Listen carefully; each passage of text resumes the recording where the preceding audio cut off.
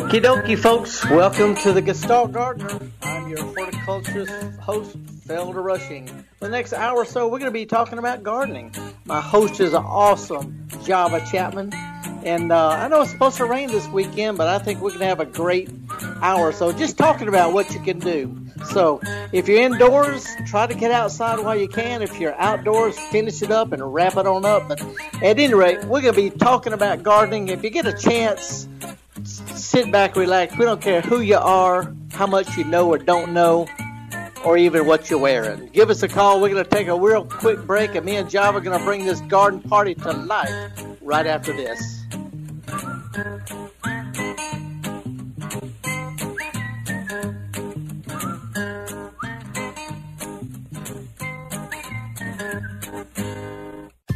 This is an MPB Think Radio podcast. To hear previous shows, visit mpbonline.org or download the MPB Public Radio app to listen on your iPhone or Android phone on demand.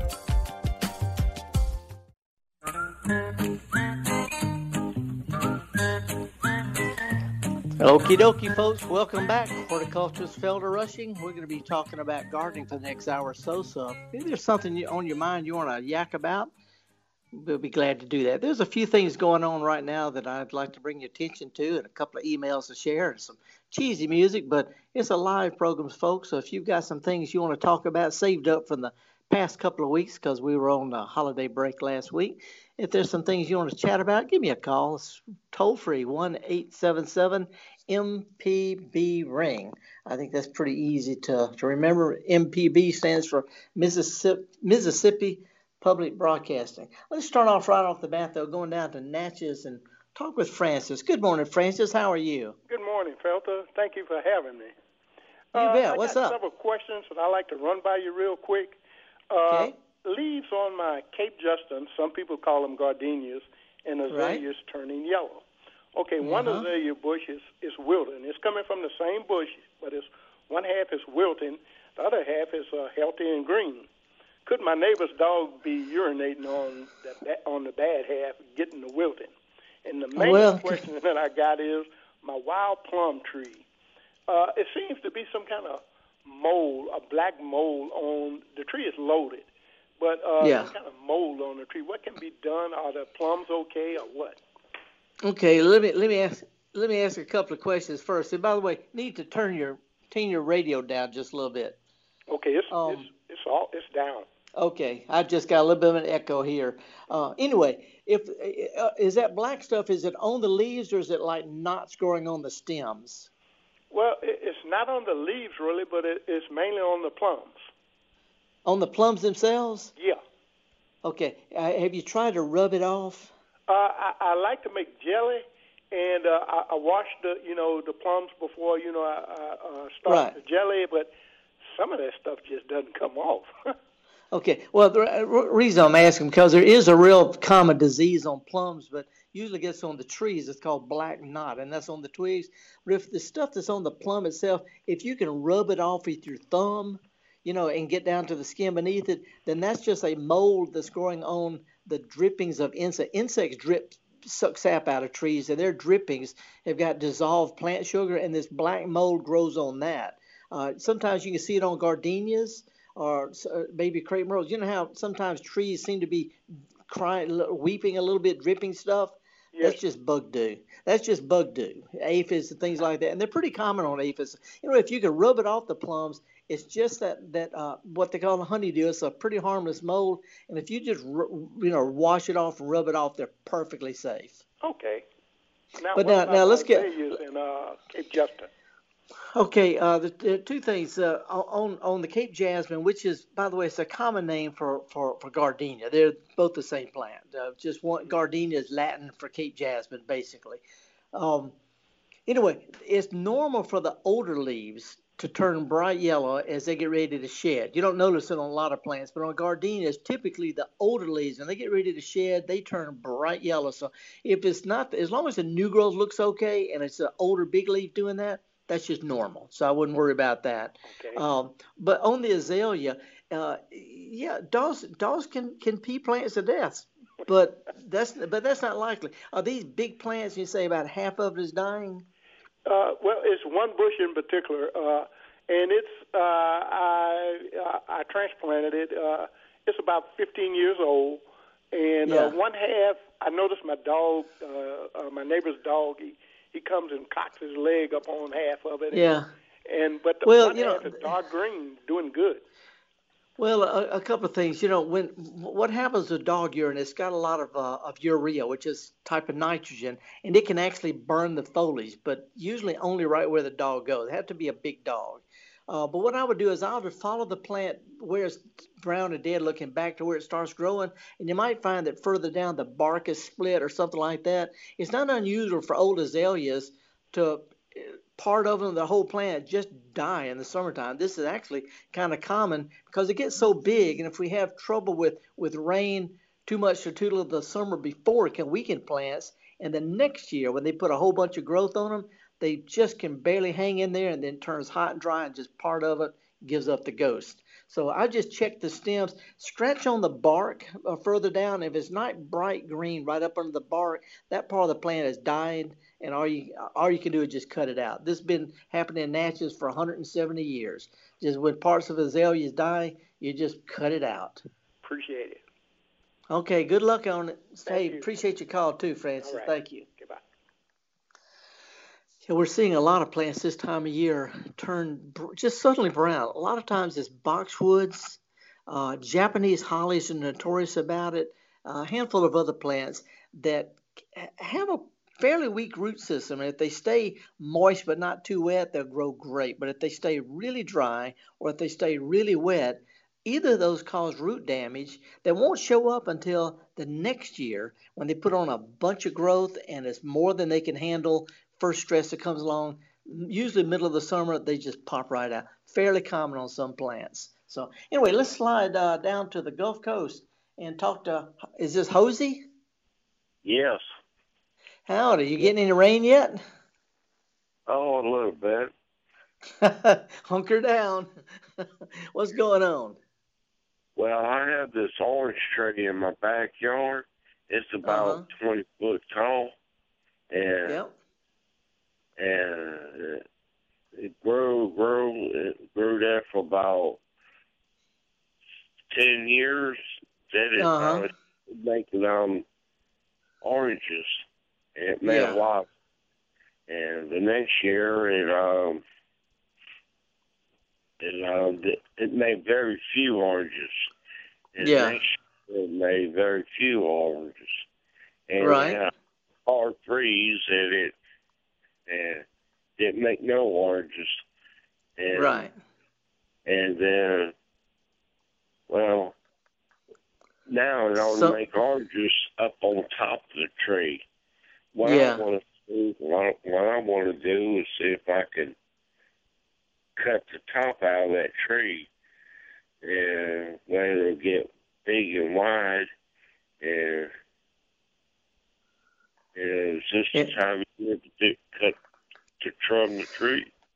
Yeah, those are good questions, and typically, and this is what people who grow oranges for a living, the commercial growers, they cut them every year to keep them kind of small and open so they can pick the top. Matter of fact, you could hold a stick up above your head, and that's taller than most of the orange trees in commercial field. They don't let them get too big, and it's normal for them to cut out some of the cluttered branches, some of the stuff that's too tall, and leave some of it unpruned. So you can prune out some of the tall stuff and then leave some of the other stuff unpruned.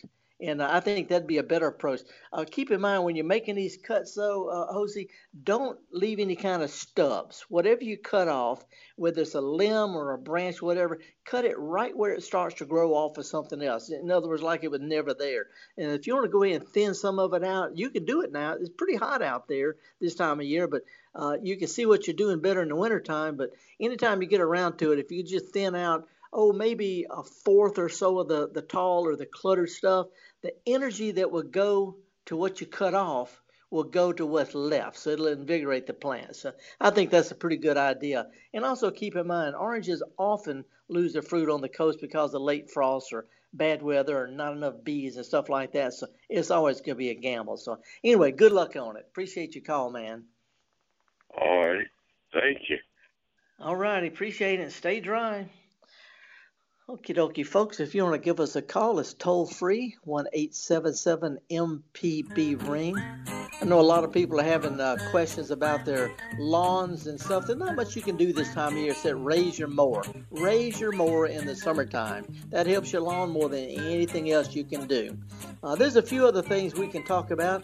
We're going to come back from this little break, and I want to play just a short snippet of a tune that was sent in to me by a listener named Erica Pierce. Erica, a real faithful listener. She always sends in some good questions. She sent a tune I think it would be appropriate for the kind of weather we're having right now. And after that, we're going to come back with more calls here live on MPB. Me and Java Chapman and all the other folks at MPB love this garden party. So stick with us, folks. We'll be back with more of your live phone calls right after this.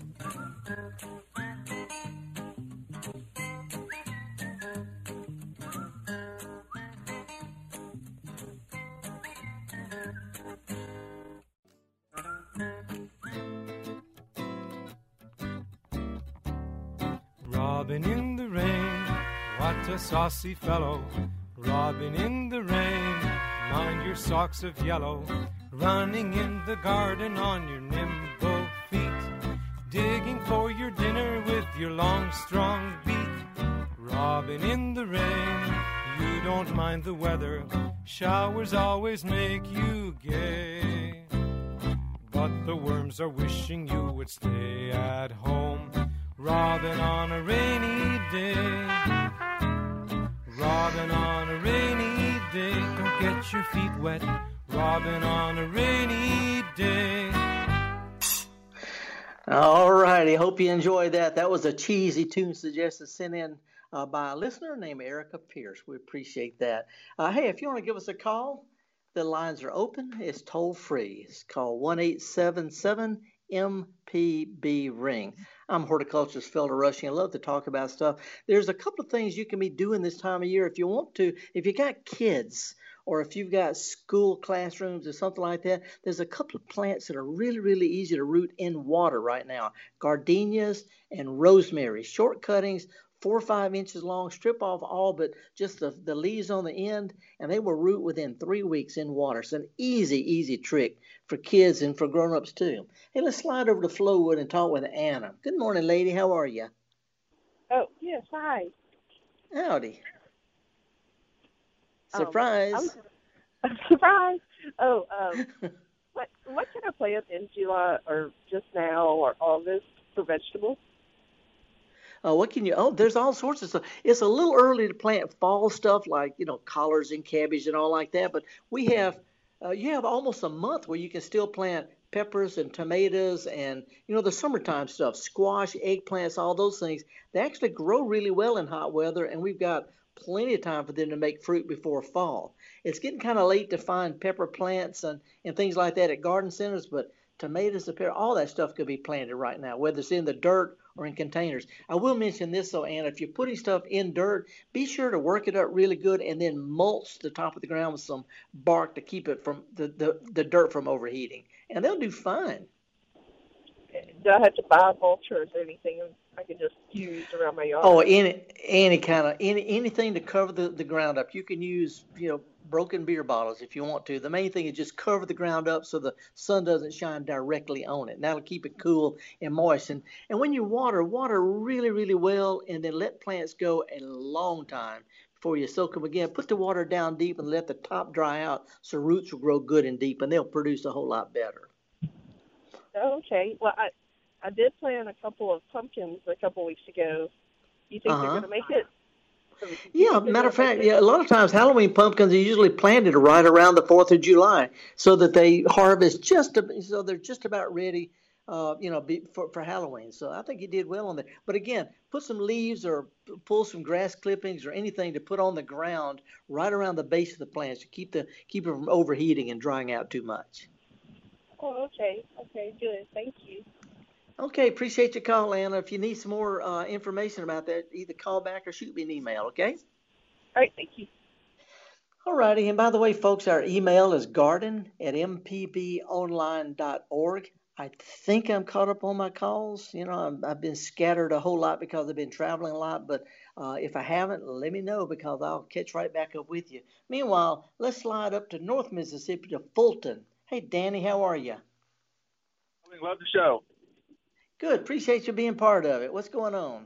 Hey, my purple hull peas, some of them have like a fuzzy stuff on them. And then when you go to try to pick them, it's kind of yucky, slimy. You know what? Yeah, slimy. I can't remember the name of it. I don't even remember if it's a bacteria or a fungus, but it's almost always just weather related. It's, if the plants are real thick and lush and not good air circulation, they'll get more of that. It's just a slimy disease and not much you can spray for it. So, the main thing is if your plants have got too many leaves because they've got really good lush, not good air circulation, more likely to develop that. Usually it's a temporary thing though. Oh, but okay. they feel. I mean, I just feel it myself. It's just a nasty feeling. Oh, okay. Hey, So, if I kept some of the seeds from this year, can I dry them out and plant them next year? yeah, as long as they're not some kind of hybrid. A lot of times hybrids, won't come true. I mean, it'll grow something. But if it's one of the older varieties, what they call an open pollinated variety, there's no problem doing that at all. None at all. Yeah, they said it was the old style purple hull, so I guess. They come true to seed. It'd be good to on one hand, letting them dry on the vine. You need to let them mature on the vine. Don't pick them, while they're still green. They won't mature. Got to let them dry on the vine. On one hand, that's a good idea. On the other hand, it'll keep that vine from producing more. So what you might want to just every now and then select a plant and let just that one make seeds to dry while you keep picking off the others. Oh, I see. Does that make sense? Yeah. Otherwise, if you wait till towards the end of the season, you're more likely to get insects and diseases and seeds like that. So, if you could collect some of the seeds early on, just every now and then choose a plant and let its peas dry on the vine and then keep picking the rest of them. Yeah, I couldn't pick them even after they turned good and purple and then let them dry. No, well, you could, but they reach a certain stage where they need to mature inside. I don't know how you can tell that, but it'd be better to leave some to turn dry. That'd be better, at least on some of the vines. Right, I understand. Also, you know how a lot of vegetables are GMO nowadays, like corn and everything. Yep. If I was to replant again and again and again from the same year, like next year, the following year, like would that stuff grow out of it? What a good question, and I don't know. What a great question. I don't. My gut instinct is no, they won't because they were genetically modified to begin with. But right. I don't. That's a good question. Never ever heard that one. But if you want to save seed, I would definitely just stick with some of the heirlooms. And if you want to use the GMOs because of their, they got good characteristics, for your main crop, that'd be fine. But it's always good to grow a few of each is what I'm saying. Yeah, I heard corn is like 99% GMO. I don't know how true that is, though. Well, what they're talking about, the commercially grown stuff. Now, a lot of the old varieties that you get, like Silver King and stuff like that, that's not GMO. The new ones have been bred. They've got different names. So as long as you stick with some of the heirlooms, it's not a problem. It's a good question, though. And if you think about it, shoot me an email because I want to find out for me, and I'll be glad to share what I find out with you. All right, man. All right. Appreciate it. Thank you. So. All righty, folks, we're talking about gardening. If you got some gardening questions, some comments, want to share some things, ask some things, question some things, give us a call. It's toll-free, 1-877-MPB-RING. Want to shoot me an email, garden@mpbonline.org. Now, slide back down to central Mississippi. How are you, John? Is it raining yet in Madison? I'm not down there yet. I'm on the way back. Listen, okay, heading towards it. Yeah. Listen, I backed over my apple tree. Oops. And it broke, but it didn't break clean off. And so I propped it back up and wrapped it in duct tape. I think it broke above. I don't know if they're grafted. I can't really see the graft, but I guess my question is, should I just leave it a foot high and hope for the best, or should I leave the duct tape on it, or should I just plan on digging it up and buying a new one? Oh, that's a good question. How big was the plant? How long had it been in the ground? Oh, it's a couple of years. It's a replacement. It's Yeah. only about 5 feet tall. Yeah, it's young enough, I think, where you could prune it back, and almost all of these are grafted. They're usually grafted within a few inches of the ground. So if you could prune it back a couple of feet, did it break off, right at the ground or what? Oh, it's about a foot high. Yeah, I tell you what I did. I'll just go. It's rare that a graft is going to be a foot off the ground. I would cut it off right there, but get you some toilet paper roll, cardboard or something, and wrap the stem with it so the sun doesn't shine on it and scald it until it grows new leaves on it.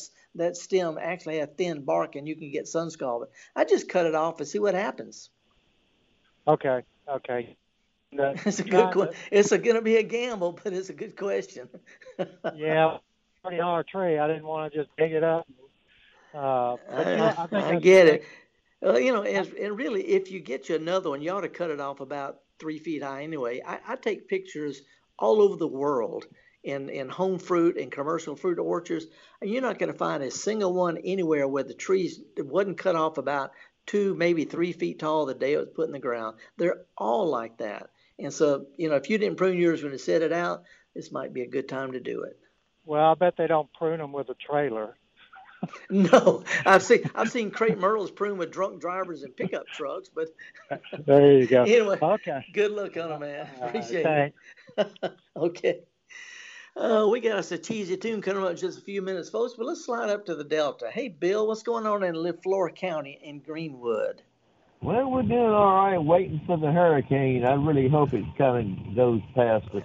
I don't know. Well, yeah, and the farmers might be able to use rain. It wouldn't stop raining, and now, they could probably use a little rain, so who knows?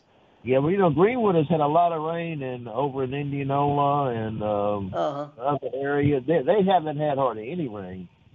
But I got two questions. I got a comment about your program, and then I've got a question about containers. I'm having the worst time trying to grow anything in containers. I even went to Walmart and I bought me a big tomato, fully grown, and it's in a container. It's got a little trellis, and I put them on my front porch, and they get a lot of heavy morning sun, and it was just doing good. Then all of a sudden, it acts like it needs water.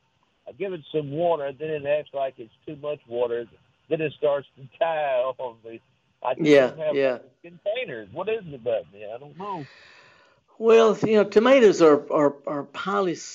There's a lot of diseases that cause the whole plant just to collapse and wilt. Sometimes all at once, sometimes part at a time. But there's all sorts of diseases, and they're literally floating around the air like cold germs. So unless you got, one of those VFN hybrids that are resistant to those kind of things, it could just be that it stayed a little too wet one time or a little too dry one time, and it overwhelmed the roots, and the top just can't keep up. So try this, though.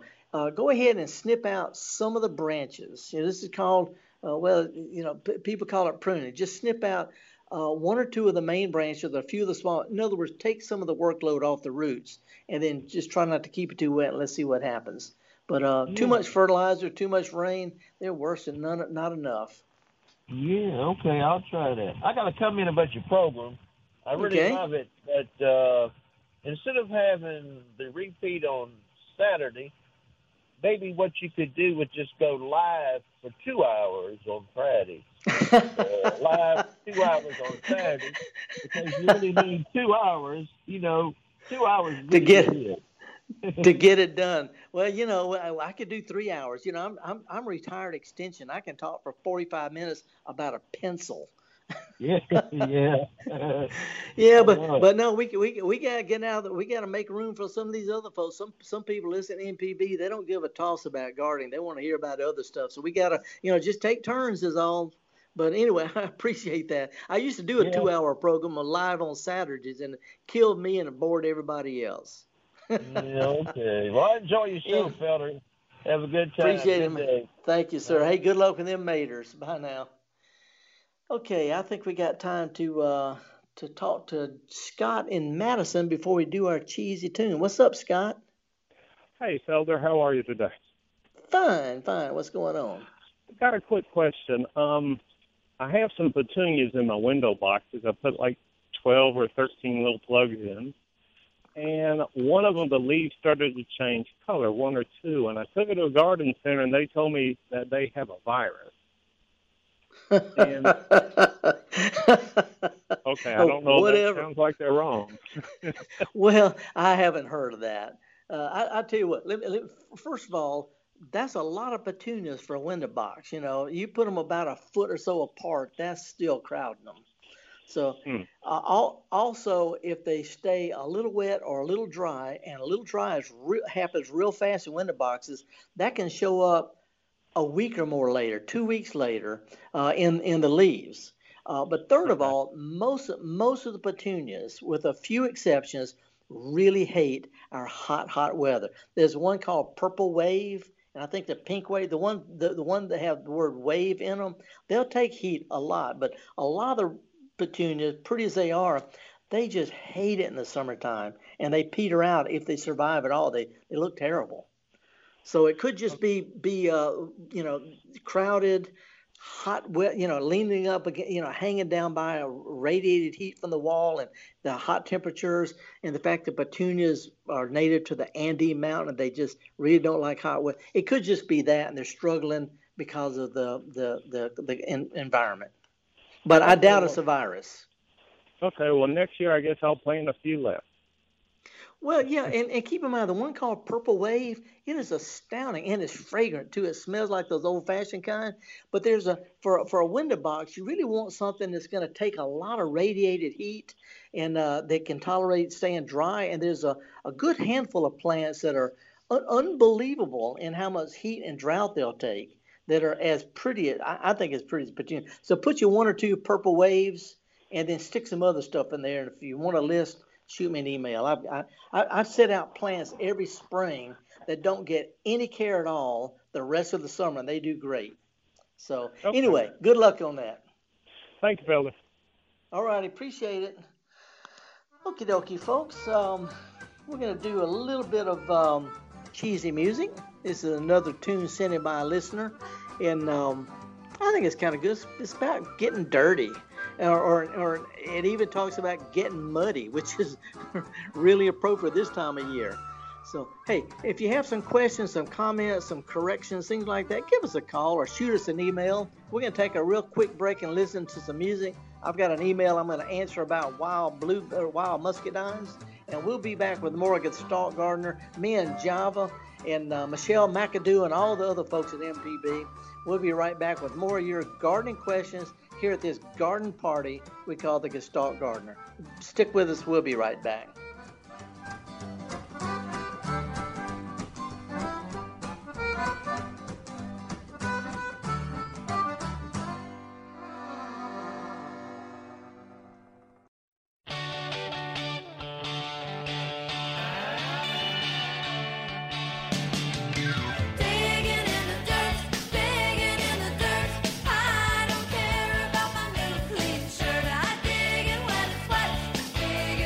Start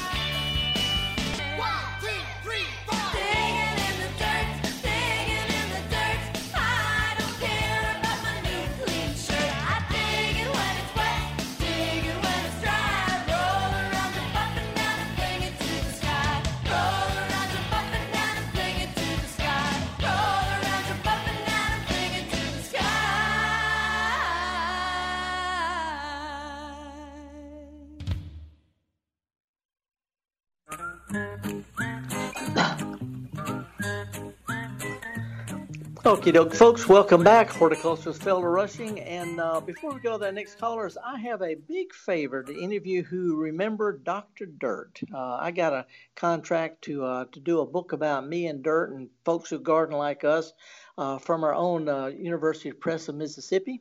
And I got a few more weeks of wrapping stuff up. If you've got an anecdote, a good story about dirt or visiting his garden or anything along those lines, shoot it to me as soon as you can. garden@mpbonline.org. Hey, let's talk with Jerry and Laurie. I'm not sure where y'all are from. Where you from? Hello? Jerry, Laurie. Oh, Jerry in Madison. Sorry. Jeannie in Madison. I got bifocals on. I'm not even pushing any buttons, Jeannie, and I'm still messing it up. What's going on, lady? Hi. I need to know how to prune back some blueberry bushes that have become blueberry trees. They're very heavy bearers, but we neglected pruning them back, and I have to use a ladder to pick blueberries. Yeah. So. Yeah, and by the way, this is the best time to do it. There's two ways to prune blueberries. One is the hardest one. That's what you got to do now. And that's basically go in and just cut out what you can't reach down to about waist high or so. That'll get rid of the tall stuff, but it has time to bush back out and be compact for next year. So as long as you get right on it, we usually recommend just as soon as you get through harvesting, cutting the tall stuff back to where it can branch back out. So that's the first thing. Second thing is in the springtime, in the early summer and middle of the summer, any of the new growth that's coming out, that real kind of a light bluish green stuff, if you'll snip the tips off of it, instead of getting long and skinny with a few berries at the end next year, each one of those will bush out. So spring, summer, early summer, midsummer, snip the tips off the new growth, and then when you get through picking, just cut the tall stuff you can't reach out and let it reproduce itself. But you need to get right on it, though. Okay. Well, I was confused because I had read one time that you're only supposed to cut back like a third of the branches at a time because that only bears on old growth. That's not true? No. They're just like azaleas. What grows from here on toward the end of the summer it's got to have time to mature in time to set flower buds before fall. They bloom in the spring, what grew the late summer and fall before. That's the reason you need to go ahead and get on it so the new growth has time to bush out, mature, and set buds before fall. Okay, great. All right. And by the way, that's the truth. Good. That's easier. That's easier to do. So. Good luck on it. Hey, appreciate your call, Jerry. Thank you.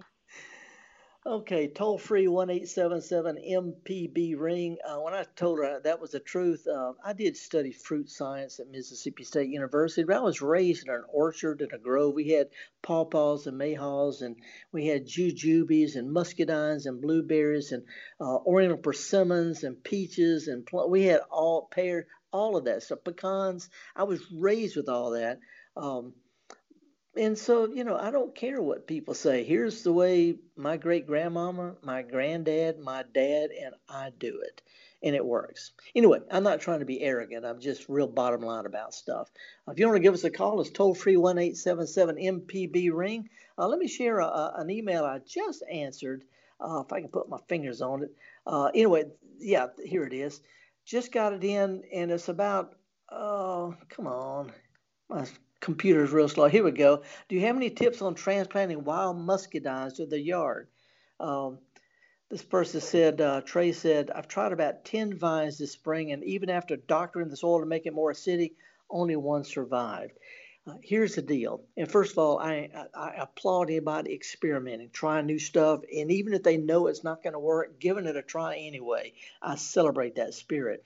But in general, wild muscadines are separate male and female. Only one will produce berries, the other produces just pollen. You got to have them both. And you can't tell a male from a female apart until they get mature enough to start flowering. And a seedling might take 4, 5, 6 years before it's mature enough. So it's going to be a gamble moving wild muscadines. And if you have one that's big enough to produce fruit, it's too big to move. So you need to cut it back to, a foot or 2 feet or so tall, move that in the winter, and it'll sprout back out in the spring. So if it's a big vine, cut it back, move it in the winter. If it's a little vine, ain't no telling whether it's male or female, and it's just going to be a gamble. It's going to take you a few years to find out. So I'd recommend transplanting a few of those, but go ahead and put 1 or 2 or 3 of these store-bought varieties that we know will produce well and that pollinate themselves. And get this, if you've got they pollinate themselves and any others that are nearby. So things like Carlos, Noble, there's a whole bunch of what they call self-fertile varieties that produce a lot of fruit in a small space. I stick 1 or 2 of those out there and then experiment with the native ones. Anyway, that's what I said. Now let's go to, is this Lori? Wait, we just talked to Lori in Madison, didn't we? No? Hey, Lori, how are you? I'm good. How are you? I'm having bifocal problems. Wait a second. Hang on a second. I just solved the problem. I don't have my bifocal. I had my computer glasses on. That was the reason I can't see this. Now I got my bifocals on and I can see. What? I had the wrong glasses on, Lori. What's up? I was wondering about sweet potatoes and if it was too late in the year to plant them and where to find them. Both those are both real good questions. Some of the old garden centers that cater to gardeners, I'm thinking places like Hutto's or places like that, they may still have some. You can also get some from the farmer's market, plant them in some wet sand. They'll sprout out and you can plant those sprouts. So you can grow your own sprouts. But it takes about 3 months, sometimes 4 months from when you plant them to when they are ready to harvest. And I think you've got enough time. So if you can find some slips, go ahead and plant them as soon as you can, and they should do perfectly fine. Might not have enough time to sprout some from sweet potatoes and them still grow. So anyway, good luck on it, but you still have time if you can get them. Thank you. Oh, let me ask you this. Have you planted them before? No. Okay, here's the deal. All it takes is a little piece of vine stuck, but stick it kind of deep in the ground. It's going to wilt right at first. Don't overwater it, but cover the ground with some leaves or something to keep the dirt cool and moist. And then don't give them a lot of fertilizer. They make their own. If you fertilize, you get all vines and no sweet potatoes. So go ahead and put them in the ground as soon as you can. Keep them, give them a good soaking every now and then, but don't keep them too wet or too much fertilizer. I've heard that you can eat sweet potatoes. Can you eat the sweet potatoes? Yeah, absolutely. I mean, they're a big part of. They may not be to everybody's taste, but not everybody likes collards or mustard, but they're perfectly edible. That sounds good. All right. All righty. I appreciate your call. Okay, now let's go to Tremont. Hey, Joey, I've been to Tremont. You're out in the boondocks. Is it raining yet? No, sir, but it sure looks like it's fixing to. I think it's about to. You can count on that. Go ahead and set your water buckets out. You're going to catch plenty of it this weekend. Got them out already. What you got going on? I have a bunch of holly trees, small ones, 10 to 15 inches tall, growing at the edge of the woods around the place. And I transplant them to the side yard. Yeah. When's the proper time to do that for this iceboxy climate? Best time is wait, Tremont, you're up in North Mississippi. I don't know why I was thinking Very South northeast Mississippi. corner. I forgot. I went through there this past spring. I was thinking that something like that on the coast. The best time is going to be in the winter when they're not growing. There's no stress on them. That's the best time. But it's a whole lot better, Joey, if you can go ahead and dig the holes where you're going to go ahead of time and add just a little stuff to it and then cover it with leaves or bark or something so that the dirt will be what they call mellow. So then all you got to do, open up that hole, throw these plants in them, cover them back up, and walk away. So wintertime, I would go in and dig the holes ahead of time, even if it's just a couple of months ahead of time. And let me throw this out, Joey. Big plants, when you move them, you leave most of their roots behind. If you stick your arm straight out, wiggle your fingers, you're only taking the shoulders and elbows with you. So it's a good idea to either cut the plants back or thin them out, cut off a whole bunch of the branches or limbs so that don't have too much top next year for their roots. So go ahead and either cut them back or thin them out as soon as you transplant them. Even though these are I think the tallest one might be 12 inches. Oh, no. Those won't even miss a lick. They won't even. I thought you were talking about big things. No, those little they won't miss a lick. No, they won't miss a lick. I still go. If you know where the holes are going to be, go and dig you some holes and throw you some tomato plants in them for the rest of this year. You might as well get double duty out of all that digging. That's right. I think I heard you some time ago tell somebody about these cedar trees, red cedar, eastern red cedar. Right. That the proper time to transplant them to where you want them is now in high summer. Is that correct? That I would never said that because that ain't true. Well, I just asked because my memory's faulty. Well, no. Best time to move stuff is when they're not growing, and that's going to be in the wintertime. Late fall or wintertime, that's the best time. And that's the easiest on you. Not going to be snakes out there, and you're not going to be able to see the poison ivy. So both of them same time, generally, the holly. Yeah. If you're going to dig a plant up and move it, I'd do it in the late fall after we start seeing some good fall colors on the trees, or in the wintertime. That's the best time. Right. Well, thank you, sir, for your information. Okay, stay dry this weekend, Joe. We appreciate it. Have a good day. Thank you. Bye-bye. Okay, folks, give us a call. It's toll-free 1-877-MPB-RING. Going to take a little bit of a breather. By the way, I had an email from Evelyn said her plum tree only has 2 or 3 plums at a time. And that's because she only has one type of plum. Plums and peaches, most plums and peaches need 2 different varieties for cross-pollination. There's a few exceptions, but in general, 2 or more different varieties for cross-pollination. That's the key. We'll be right back with more Gestalt Gardener here on Mississippi Public Broadcasting right after this.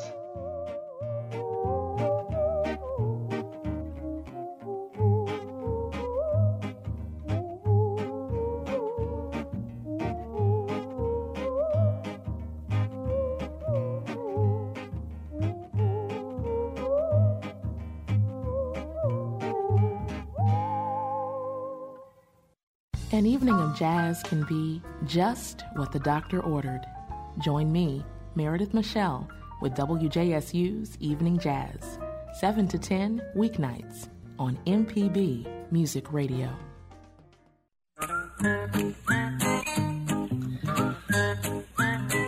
Okie dokie, folks. Welcome back. Horticulturist Felder Rushing. I can't believe I had the wrong glasses on. I wear bifocals anyway since I was 21, but I got these newfangled computer glasses for when I'm sitting in the screen, and they are worth it. You try to walk up some stairs with those things on.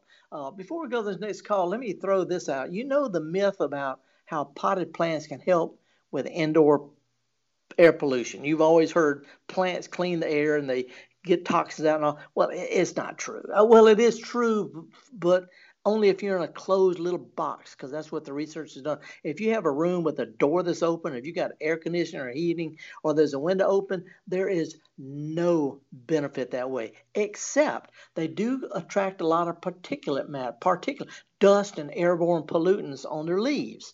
And so that's one way they can clean up. They're just like a big dust brooms. Anyway, this is a good weekend to take those plants, set them outside, it's not too sunny, and let the rainwater give them not only some fresh rainwater, which they love, but a good rinsing off, which will put some of those pollutants outside and give your plants a fresh start. Hey, let's go down to Mobile. John, I bet you're getting some rain, aren't you? Not right now, we're not. Headed your way. Hunker down. Well, thank you very much. What's up? I've got a quick observation and a question for you. Okay. I had a kumquat tree in the yard, and when we got the freeze 4 or 5 years ago, of course, didn't produce anything at all that following spring and summer, and again the following year. So I ended up just cutting it all the way down, and never saw a thing until about 2 or 3 weeks ago. I was out mowing the grass, and I came about where it was. I looked at it, and I said, it's coming back up. Yeah. After it's coming back up, which surprised me to no end. Yeah. But we'll see how it does, because it's about 12, 14 inches right now. Right. Bet it's got big thorns, too, doesn't it? Oh, yeah. I used to live down in citrus country and learned real quick why they wear long shirts when they're picking oranges and grapefruit. Right. But my question has to do with my tomatoes, or lack thereof. I planted some different varieties of tomatoes, and I had some San Marzanos that were doing really good, give me lots of tomatoes, and then the stink bugs took them over. Oh yeah. So I yanked those out, and I yanked another one out, and the remaining plants, I have not seen one flower on any of them.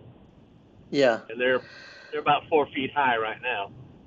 That's here. My educated and experienced guess is when tomatoes, when they're pushed with water and fertilizer, they're less likely to make flowers to begin with. But when it gets really hot, when I'm talking about the mid-90s, if they form at all, they usually break off like they've been snipped off with scissors. So hot weather, high temperatures, and also fertilizer and water can cause you to have all vine and no fruits. Usually they'll pick back up if you stop fertilizing so much.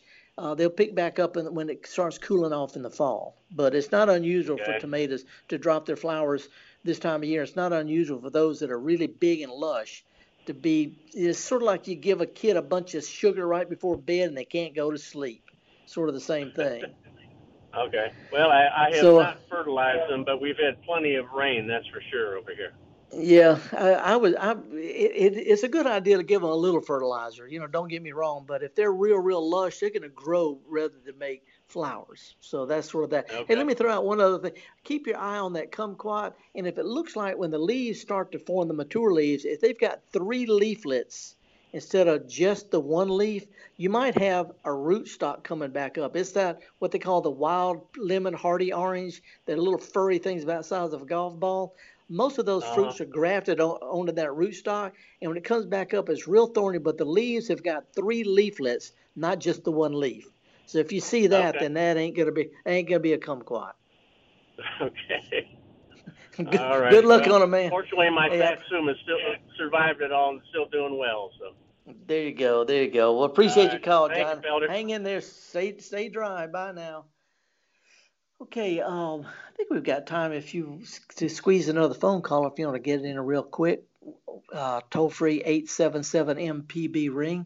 I did get an interesting email from Jim Skipper in Clinton. He said, hoping for an educated guess whether it's safe to eat or not. He said, my landlord just sprayed my duplex down with a few gallons of bleach without me knowing it. Some of the plants look fine, but some are just not looking that great. I have tomatoes that look fine and ready to eat, planted 3 feet in the duplex. So they would have got a lot of Clorox. They look fine, but should I throw them away or enjoy them? Here's the deal. Chlorine can burn the foliage of some plants, temporarily causing some problems. If the plants look okay, they are okay. Chlorine is not a poison per se. It's it can burn some stuff, but that's about it. So if they look okay, it's not a problem. If they don't look okay, he said he had some other plants that weren't looking too good. You can go ahead and cut those back, and they should sprout back out and do perfectly fine. So as long as the plants aren't dead from that contact with the chlorine bleach, it's not going to be a health problem. It's really not. So I wouldn't worry about that at all. There's a lot of myths out there. I was discussing whether or not to put eggshells around plants. I've heard it all my life. I've recommended it, and it's okay to do that, but it won't give them calcium. Eggshells are the wrong kind of calcium. They got to be subjected to acidic soils or a little vinegar poured on them. But anyway, we're not going to get into all that. It's time to call it a morning. Gestalt Garden, a production of Mississippi Public Broadcasting. My producer is a laid-back but hard-working Java Chapman. Phone greeter has been Michelle McAdoo. I'll be happy to answer emails sent to garden@MPB Online. But I'll be back with you next week live to talk about your gardens. Meanwhile, it's a great weekend to stay indoors, or better yet, put the dog under the shiffer robe and take some kids to a garden center or farmer's market and show them how to do what we do best, and that's get dirty. See y'all next week.